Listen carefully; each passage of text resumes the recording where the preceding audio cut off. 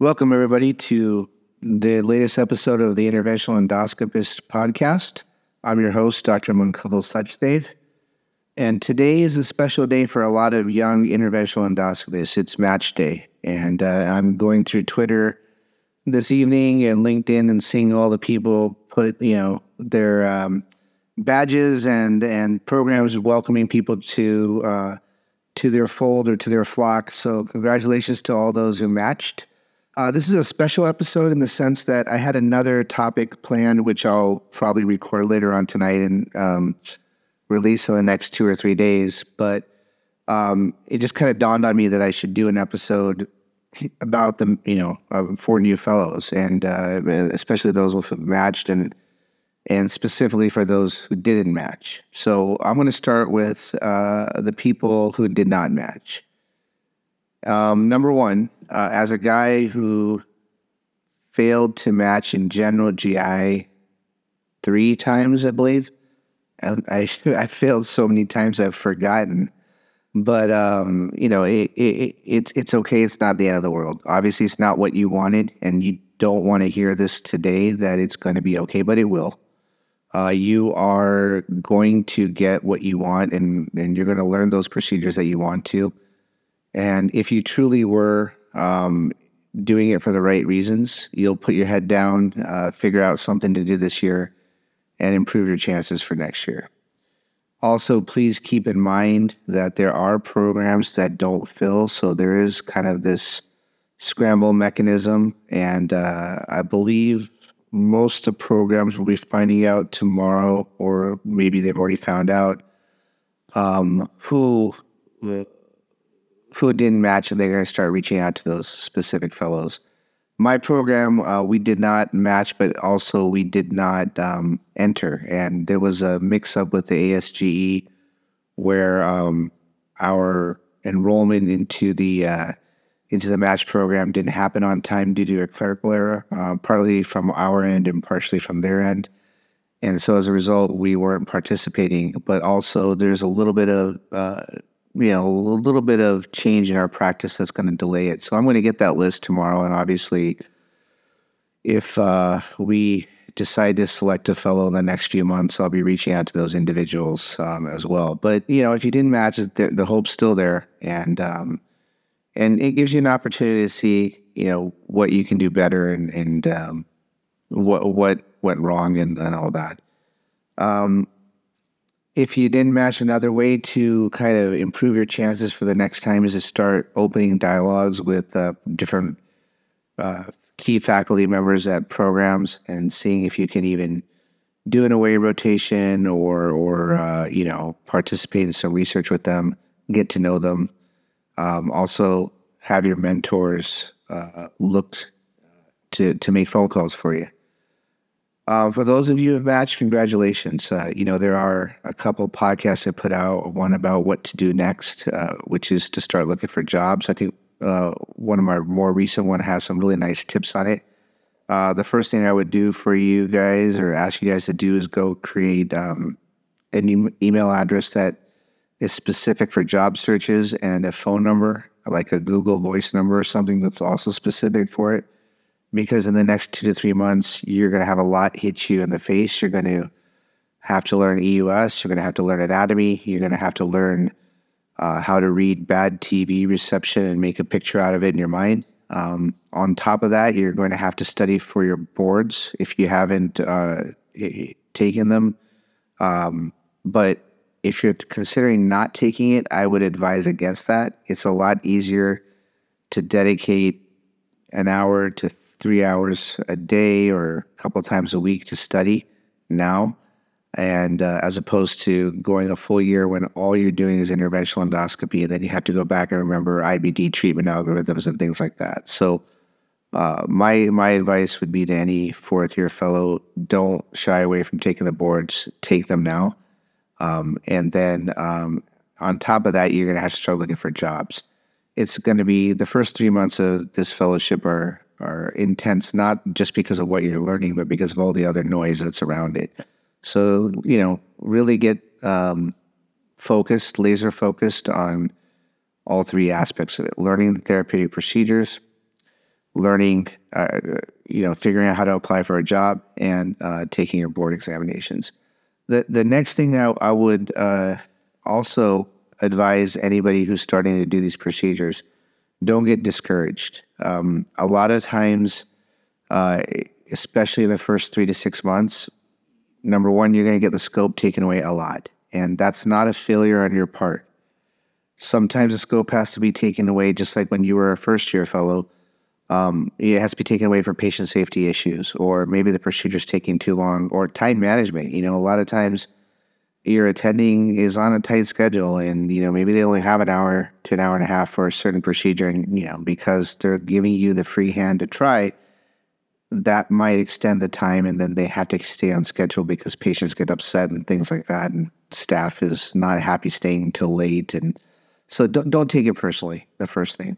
The second thing is, if you do get that scope taken away, take that as an opportunity to ask the tech if you can do the technician portion of the procedure. I felt like, for me personally, that when I had to run a wire, if my attending was a long wire person, or if I had to bow the tome or put the needle out, or whatever, it made me a better endoscopist, but it also made me engage in the procedure more. So it's definitely something that you don't just want to give up the scope and zone out, So the third thing is to really use this time to learn how to manage these patients. It's a year-long process.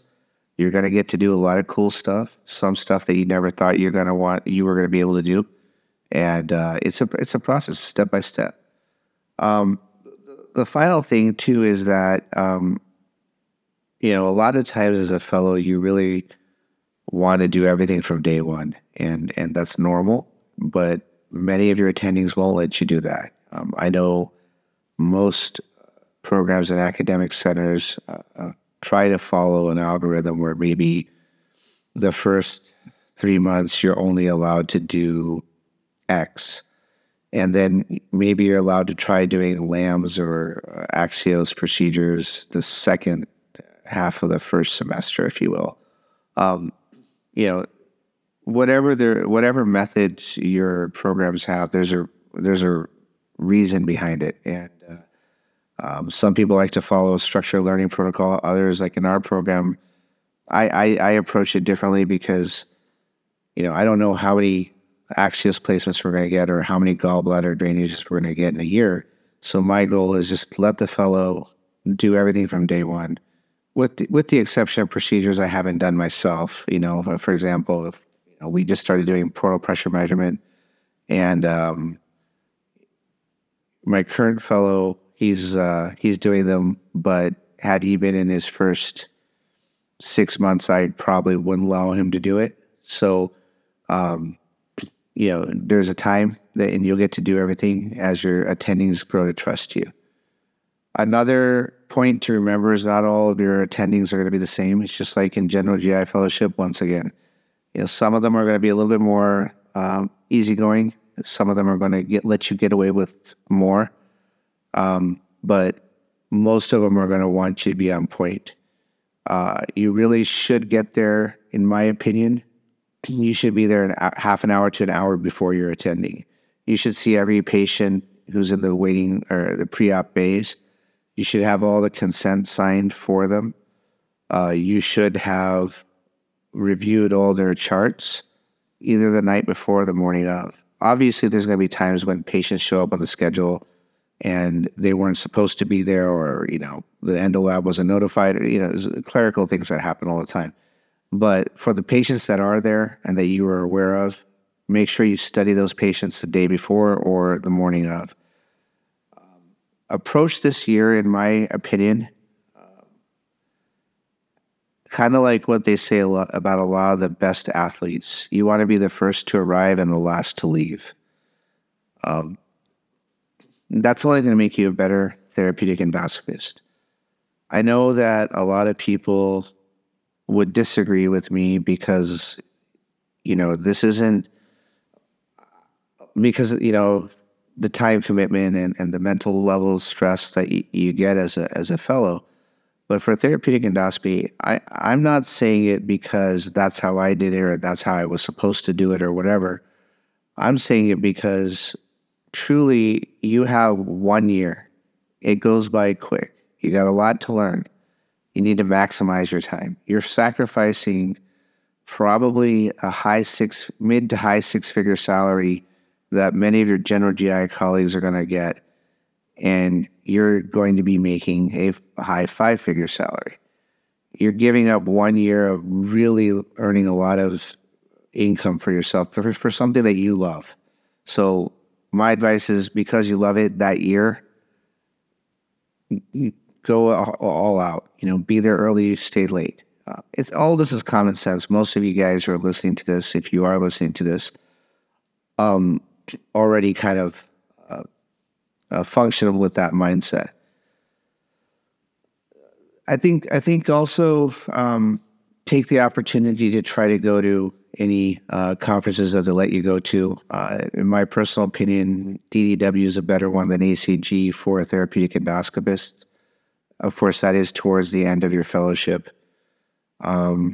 Also, Boston Scientific does sponsor a passport program. It's where they have 3 separate courses, one on ERCP, one on EUS, and I believe the third one's on tissue resection. This year, I'm actually very lucky to have been asked to be one of the faculty for the ERCP and cholangioscopy section. So I'll probably give you my thoughts on that course after we participate on August 11th for this fellows who have started actually last week. But also, I think one more thing is over this next year, you really reach out to your reps. Try to get invited to as many courses as you can. Most of those are going to be free for you, whether they're ERCP or EUS or tissue resection courses that Boston Scientific or Olympus or Wilson Cook or whomever it is sponsors it. Do your best to get out there. Also, make friends with those reps and ask them to introduce you to the reps where you're going to be training. Obviously, if you're training in your home parent institution, it's a lot easier. And, that should be pretty straightforward for you. Pay it forward. For all the people who mentored you, take that challenge and become a mentor for somebody else. Thank your mentors. Thank the people who actually wrote your letters of recommendation and who helped you discover that you wanted to be a therapeutic endoscopist. Look for an area that you're most interested in. And on a couple of the previous podcasts, I talked about how my personal opinion is that in the future, it won't be enough to be a therapeutic endoscopist. It's going to be, you're going to subspecialize in bariatric or endohepatology or something along those lines. We'll start this last year of your general GI fellowship before you start your 4th year. Learn what it is that makes you tick. Are you really more passionate about endohepatology, or are you more passionate about tissue resection? Or simply put, are you just loving biliary procedures? It's okay to be a general therapeutic endoscopist, but it makes it a lot easier if you've got this area of focus, because then you can try to line your ducks in a row to, make your next year as fruitful as possible. So really focus on those things. And I won't make this a very long podcast, but congratulations again to those of you who matched. And for those who didn't, it's okay. Try again. If you truly love the field, it'll work for you. It's not a bad thing to have to take a job as an attending for 1 or 2 years and make really ridiculously good money and then, retry again. It's actually going to be harder after making good money to go back to being a fellow again, but if you love it, you'll make that sacrifice. So, again, congratulations. Thank you. And really get engaged with ASGE and fight. And also take care of yourself mentally. For those of you who are listeners of this podcast, you know that my last thing is always talking about mental health. And this year's going to be stressful. It's going to be stressful on you. It will be stressful on your significant other. It might be stressful on your kids because you're going to be working a lot, and you should be working a lot. You're taking a big financial hit to learn something, so you need to learn it properly. But it is going to take a toll on everybody. So really remember to take time to focus on what's important. Be open with your attendings. Most of the guys I've met, guys and girls I've met in this field who are educators, understand how stressful this year can be. And most of them are very willing to, listen when you're having a hard day or a hard month and to give you an extra day off. So honestly, I don't want to speak for them, but we've done it before for fellows who were struggling or who just needed a break because they were burning out. And, we just didn't count as a vacation. So just keep that in mind that, talk to everybody, be open with what's going on, and take care of yourself and your family. All right, guys, thank you so much. And that's this episode. And we'll release another episode in a few days. But thank you again for listening to this special post-match podcast.